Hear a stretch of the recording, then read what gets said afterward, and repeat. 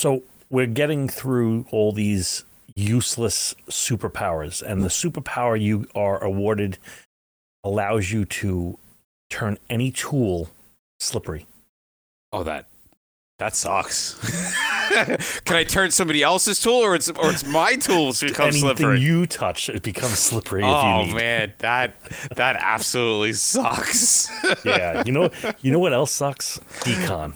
Decon sucks, but you know what doesn't suck, or what can What? suck a lot less, What? is the First Line Technologies hybrid decod. They are absolutely revolutionizing the process with their bar method, which is blot, apply, and remove using wet and dry decon. Yep. No more rigging hoses. It's compact. It's small. Fits right in the back of the Chiefs car, so it's tiny. Clean, streamlined. But don't take our word for it. Do your own recon at makedecon.suckless.com or visit them at firstlinetech.com, where First Line Tech is making decon suck just a little less. And you know what? Also, speaking of things that don't suck, is our training. Our training doesn't suck. That Does I have not to say, suck. there's a lot of things in this world that I think I think we could improve on. But our training, I love our training. I think our training is absolutely phenomenal. Busy year coming up, and why would you want to do this? Because we deliver experience and not just plain old boring training. When we come into train, we are delivering a course that wasn't designed years ago. Everything is fresh. It's fresh takes, emerging trends, and doing this takes a lot of time and effort, but it's worth every second of it. Yeah, trust me, because I'm constantly hearing from Bob, you're not done with that class yet? Really? How much longer is it going to take? And I'm like, dude, I'm doing my best. I want this to be perfect. And one of the ways that we make it absolutely perfect is that we're partner with the latest companies that are out there as far as props, technologies, devices, opportunities, meters, to bring the absolute very best to the classroom. We also only take the very best instructors, with the exception of that one guy. And yeah, but we're working on him. And they will keep people entertained, they'll keep them engaged, and they will actually walk away remembering the information, which is the most crucial part of training your people. So don't let your potential go untapped. Choose us as your training partner and embark on a personal and professional growth journey. Contact us now at thehazmatguys.com/hire us to reserve your spot, because the calendar is filling up pretty quick. Yeah.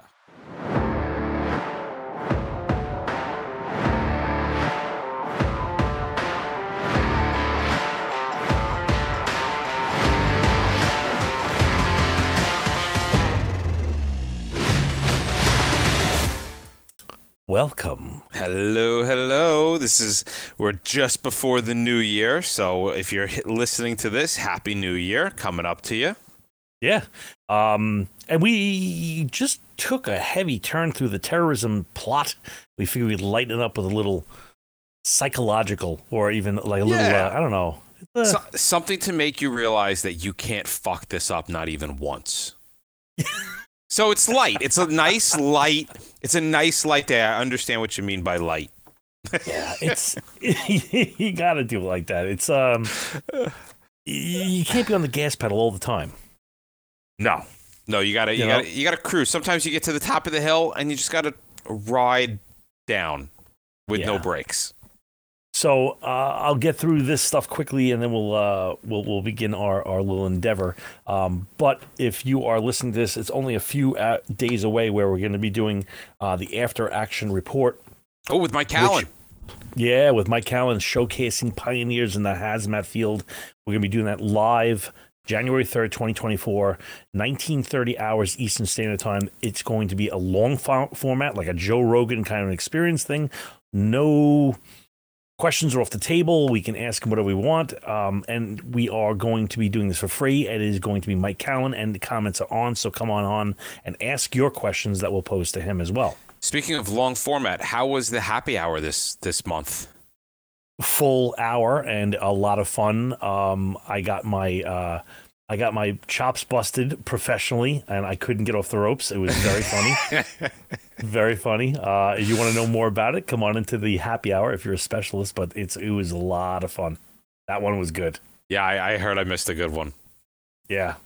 And and then conferences coming up. Yeah, what are we looking at for the year? Pretty much for right? I mean, we've got stuff booked out all the way through December.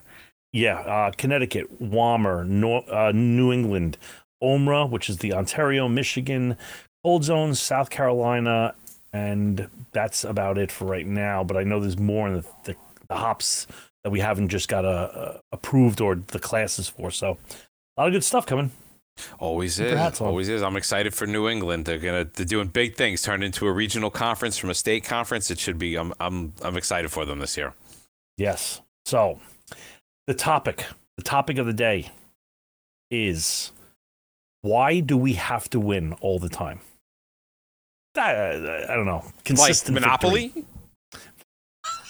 Like, what are we talking here? Because I mean, we're just getting. I'm getting off of a week and a half with the kids. We played plenty of games, and I made sure I won every single time. So I think I understand where you're going with this. This show is about the dichotomy of consistent success versus the risk of a single failure in a hazardous materials response.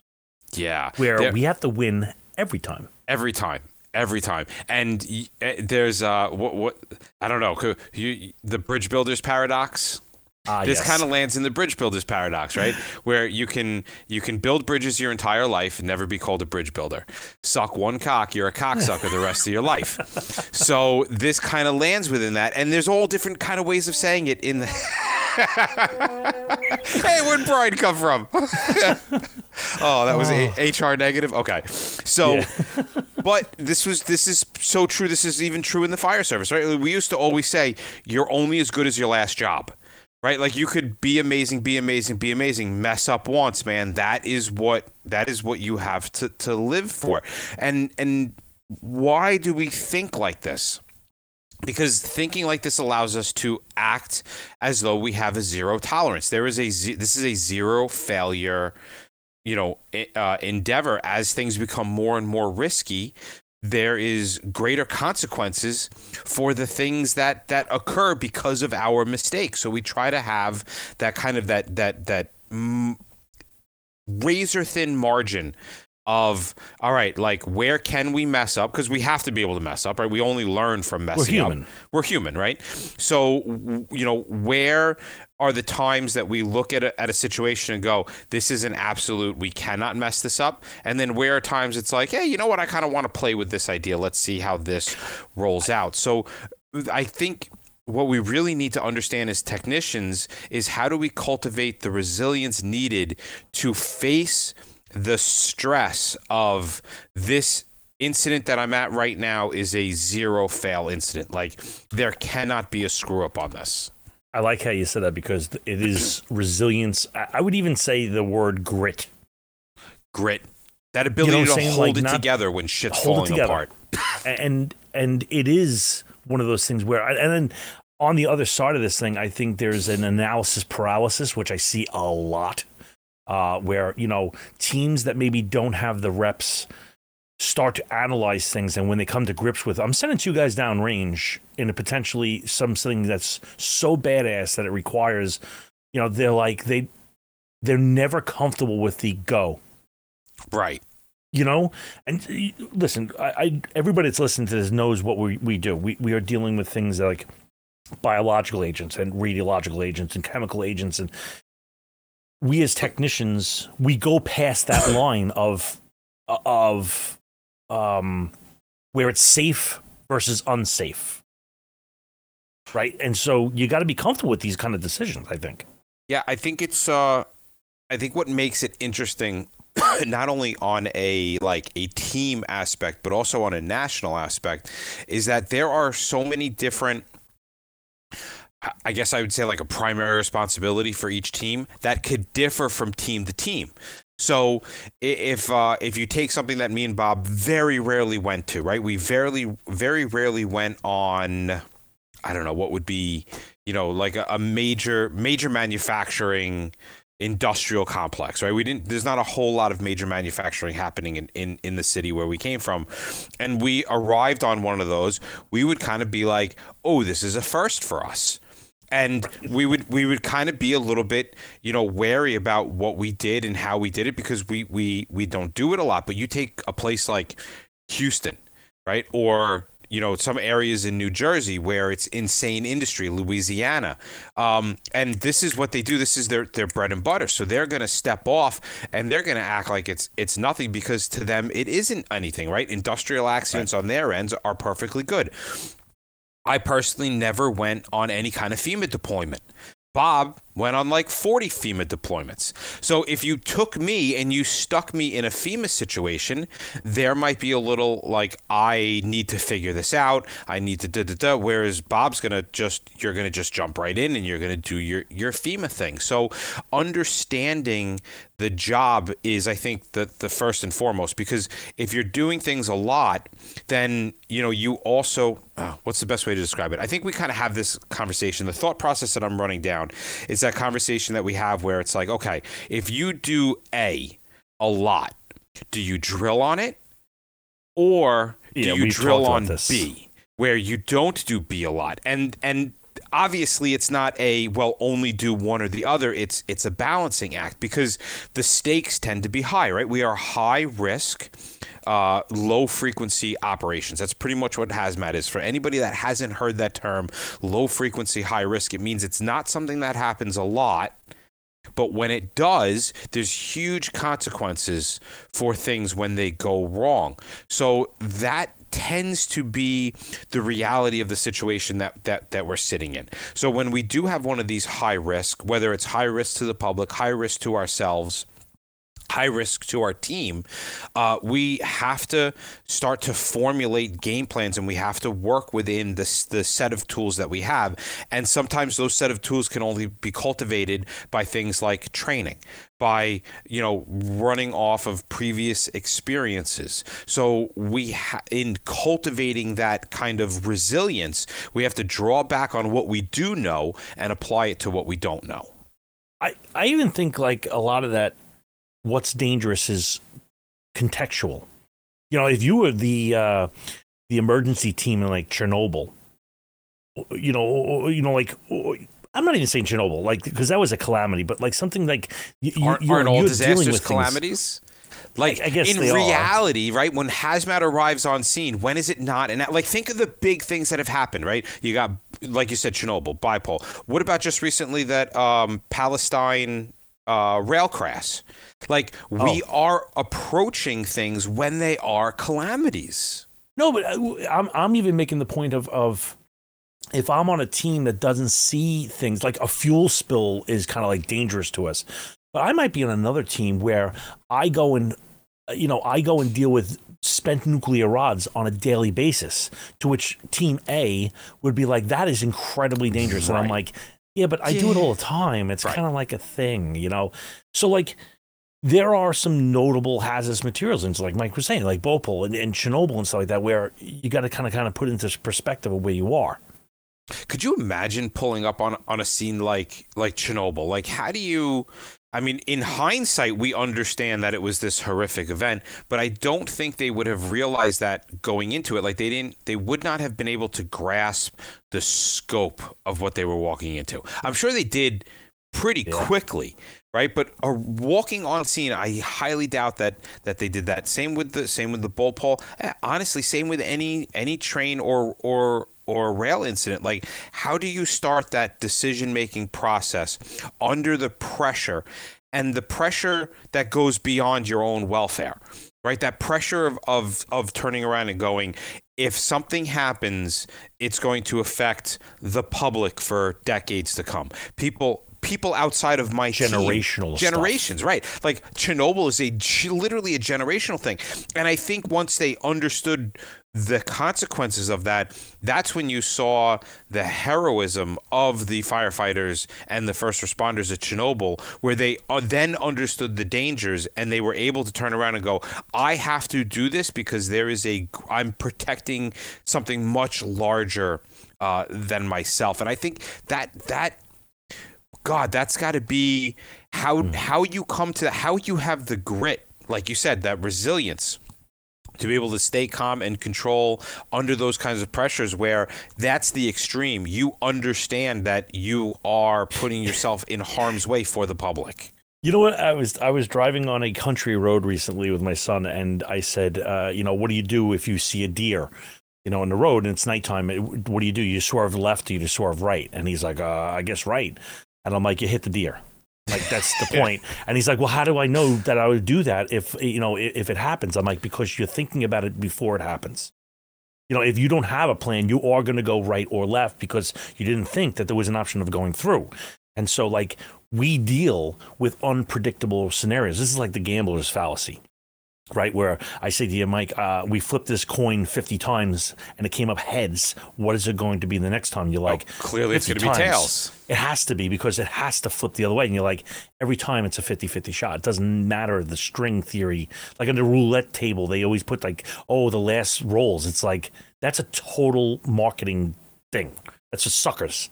But every roll is fresh. It makes me wonder, though, right? Because if you look at that from a different, like, let's take the roulette for a point of view, and this can also go, as weird as this doesn't sound like it fits into the conversation, it kind of does, because when we look at disasters from our point of view, like a failure of a firefighter or a disaster that takes a life, for every one life that's taken, there were 8 almosts. Right. And then, when you look at that disaster math. So let's look at it from that point of view. We have the roulette table. And yes. So what is it? 32 numbers on a roulette table. You got a 1 in 32 chance. I think it's 32. 1 in 32 chance of hitting a number. Or let's even say 50-50 for red and black, right? And it's hit red 8 times. Well, yes, the next roll is 50-50, but there's also isn't there a set of circumstances where you turn around and go, what is the probability of rolling 9 times in a row? Oh, yeah. I'm talking about, yes, you're totally right. Right? You're totally right. So if you look at it and this is almost this kind of breaking down of probability, it's very similar to what we saw in people trying to understand all the information coming from COVID, right? Where they're turning around and they go, well, masks help. But then somebody wears a mask and as an individual, they get infected and they're like, well, the mask didn't help me, because people are not parsing through the probability of large numbers and the probability of individual. I will make, going back to your low frequency, high risk thing, and I know we've mentioned this on previous episodes, I just don't remember the numbers. There was a gentleman out there named Gordon Graham, California Highway Patrol, and he was a risk guy. And he said that, the hard drive you have in your head only uses past experiences to make the next move successful. And so if you're going to a unique, I don't care how often you go to a fuel transfer or whatever, every one is slightly different. So the program that is in your head might not completely carbon copy lay over the situations in front of you. And so every time you have to go out the door, a new program has to be developed. Right. For the new circumstances. For the new circumstances that are in front of you. Which makes that whole concept of unpredictability and challenges, what you were saying, is so difficult. And what you did with your son is exactly what we need to be doing, right? Because the only way you're going to be able to make decisions under pressure is to actually sit down and beforehand run through scenarios. Because like Bob said, that hard drive is going to flip through, and it's going to be like, oh, I got the file, I know what to do. And even training like tabletops, right? As mundane as the tabletop training tends to be, if you hit a scenario that is similar to a tabletop that you've done, your brain's going to flip through and be like, ooh, we've done this before. I have the card for this. And that makes critical decision making where things are time sensitive and high pressure.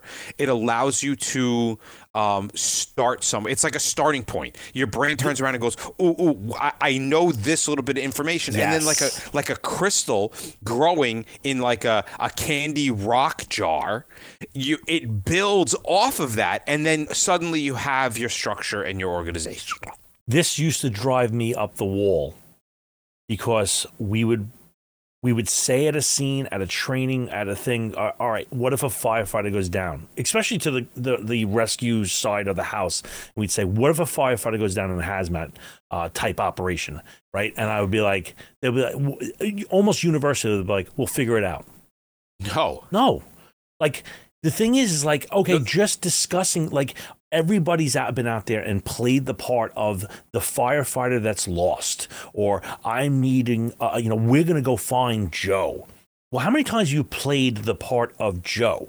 Like, what is your plan if you get into a pickle and you say, I am in a problem? I can't just wait for the team that's theoretically coming in. What is my play? And just the discussion of playing it out in your head, maybe not practicing or actually physically doing, but saying it to yourself is what Mike's saying, is putting that program seed. And that's the bare minimum you should be doing, is talking it through. You should be out there, play the victim.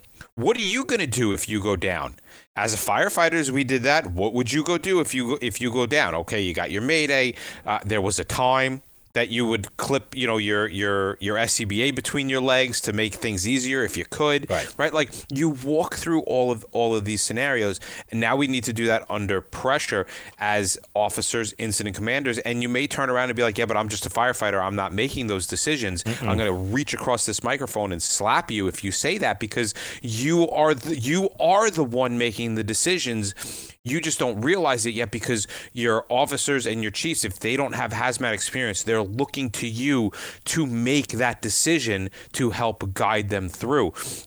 And one of the most important things about being on scene and talking to chiefs is to make sure that the communication is always good. So how do we make sure we have good communication? Well, the first thing I would pick up is a fresh, crack that box open and get one of CAVCOM's new Talk Through Your Ear 5000s. It is the latest, greatest. If you didn't get CAVCOM's new Talk Through Your Ear 5000 for Christmas, you're a chump. We got it, and then we had to give it back. So annoyed. But why? Like, why are we so? Because it's so lightweight, it's so compact, it needs no batteries. It is powered by your radio, and it works with any SCBA ensemble. And I am telling you, people, we have products come on the show, and there's tons of times that we get something and then we send it back to the manufacturer, and we're like, nope, this isn't good enough to bring on air. But this is literally the clearest communication device that we have ever gotten to play with on the market, period. Yeah. And so you can listen to the demo of it on a podcast that's either coming out this week or next week or whatever week. But this Talk Through Your Ears 5000 keeps your required components to a minimum. All you need is your radio, CAVCOM's oversized push-to-talk control unit, and the universal fit ear set. It's that simple. So go to CAVCOM's website, go purchase 1 million of these things, and tell them that Bob and Mike sent you over there to do that. Now, that part of it, the psyche of it, is important, because in order for us to consistently perform under pressure, you have to consistently make the right decisions and mitigate risks. That's the name of the game. Okay, so how do you turn around and make the right decisions? Right, so you're walking up. Let's just let's break that down, right? From I'm gonna walk into a classroom, right? Because it really does all start with training. So what kind of mindset do you have to have as a student walking into a classroom to be able to consistently make the right decisions? And then what you said at the end, which is effectively manage the risk. How do you bring those two things together? Like, as a student, how do you approach that situation? I think you have to come in with the mindset of, I'm going to throw my best idea out, and I plan on getting it chopped down or at least modified. If you walk in there being like, I have the answer, and some guy goes, why don't you just do it like that? And you're like, I'm going to smash this square peg in a round hole because I said so. Right, like, I want to do it my way, damn it. Right. So, like, okay, so you have this time and dose type thing. This is like the Pythagorean theorem. If one goes up, the other one goes. It's inversely proportional, right? So if I could minimize my risks, I have therefore made a better play. And if I make a bad play, I have higher risks. You get what I'm saying? It's like kind of like that's how I read these scenarios. So I can do a lot of that environmental controls, and we've talked about this many times. Is like I can do things to scenes to make my risks go as far down as possible, meaning that I have a lot of a more wiggle room on my decision side. Right. But I think when we're walking into a classroom, I think we need to have that kind of that psychological mindset of this is going to be a catastrophe if I don't do it right. Like we turn around and we understand that I have to win this game. Right? Like this game that I'm playing right here and now, I don't have any other choice but to win. When you look at practices by like the Secret Service, right? They call that it's a zero lose game. Like you cannot lose even one time. Now, we've got a little bit of wiggle room, right? Because we've got lots of different decisions, and sometimes, we can think it's going wrong. We can do something that we think is going to go right, and then all of a sudden it kind of starts to veer in the wrong direction, and we need to catch that ahead of time because we don't want those catastrophic consequences. And I think that's where your evaluation part of your decision making comes in. Like we can never once just turn around and say, ooh, I know what to do. We're going to do this, implement it, and then just walk away. Because we don't know if something's going to turn out right. Like how many times have we punctured a gas tank to drain it?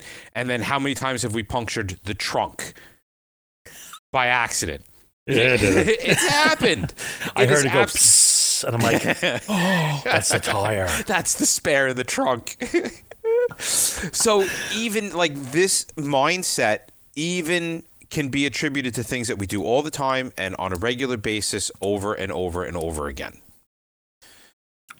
I like that because, and just so everybody's kind of on the same page here, we're not saying that you have to physically perform every single possible variation, but the conversation should be brought up, just like the deer in the car thing. If that was not discussed, that there is an option to do this, the initial jerking reaction would be left or right. Right. Because we're looking at a team sport, right? Where everybody has to kind of play the game, and if that stage for discussion isn't set, like you said, things can go awfully weird. Now, that whole game of discussion can lead into multiple other categories because you know that there's people on your team that say the dumbest things on a regular basis, right? Like, no, seriously, you have that guy and he comes up to you and he's like, Bob, I got this idea. And you're like, oh my God, I got to sit and listen to this. Right. Yeah. But as somebody that was, one of the more senior people on the team, you open up the discussion and you say, okay, listen, we're all going to listen to this. And I can confidently say that even if the dumbest guy on the team, if his ideas are never taken into consideration, I have seen dumb ideas blossom into good ideas through group discussion, where like there's one little part of what he said that has like relevance to it, and you can like pick that apart and pull it out and be like, hey, look at this like little golden nugget in this pile of shit. Like, what can we do with this little golden nugget? And then great ideas explode from that. So that opening, that setting the stage for discussion is so important. Whether you're a chief, understanding that the incident command system fails in hazmat runs because information doesn't properly get to you. So you need to then set the discussion to be able to say, I'm going to have direct access to my lower firefighters and talk to them directly instead of going through the telephone system. Or you're a lower end firefighter trying to get a point across to somebody that is several ranks above you that under normal circumstances you would never talk with. Setting the stage for discussion is absolutely vital in bringing everybody together to formulate that game plan. And Bob's little index, he might have a card in that index that nobody else does. And we won't know it if we don't all try to come together and be like, I don't have a fucking clue what's going on. Anybody know what to do? Good point. Now, just for everybody out there in internet land or wherever the hell you are, this was anticipated to be a single episode, but obviously we're not even through halfway through this outline. So we will continue this endeavor, but if you are facing chemical spills, waste disposal, or environmental changes, SMR Rapid Response offers expert solutions. Reach them in Virginia, Maryland, North Carolina at 800-248-5816 or smrrapidresponse.net. And as long as you're reaching out to people, don't forget the Industrial Emergency Council, which is a not-for-profit led by experts providing diverse response options and training for over 40 years. They collaborate with fire departments, they collaborate with public agencies, the military, private sector, an absolutely phenomenal not-for-profit training group. Visit them at iectraining.org or call them at 650-508-9008.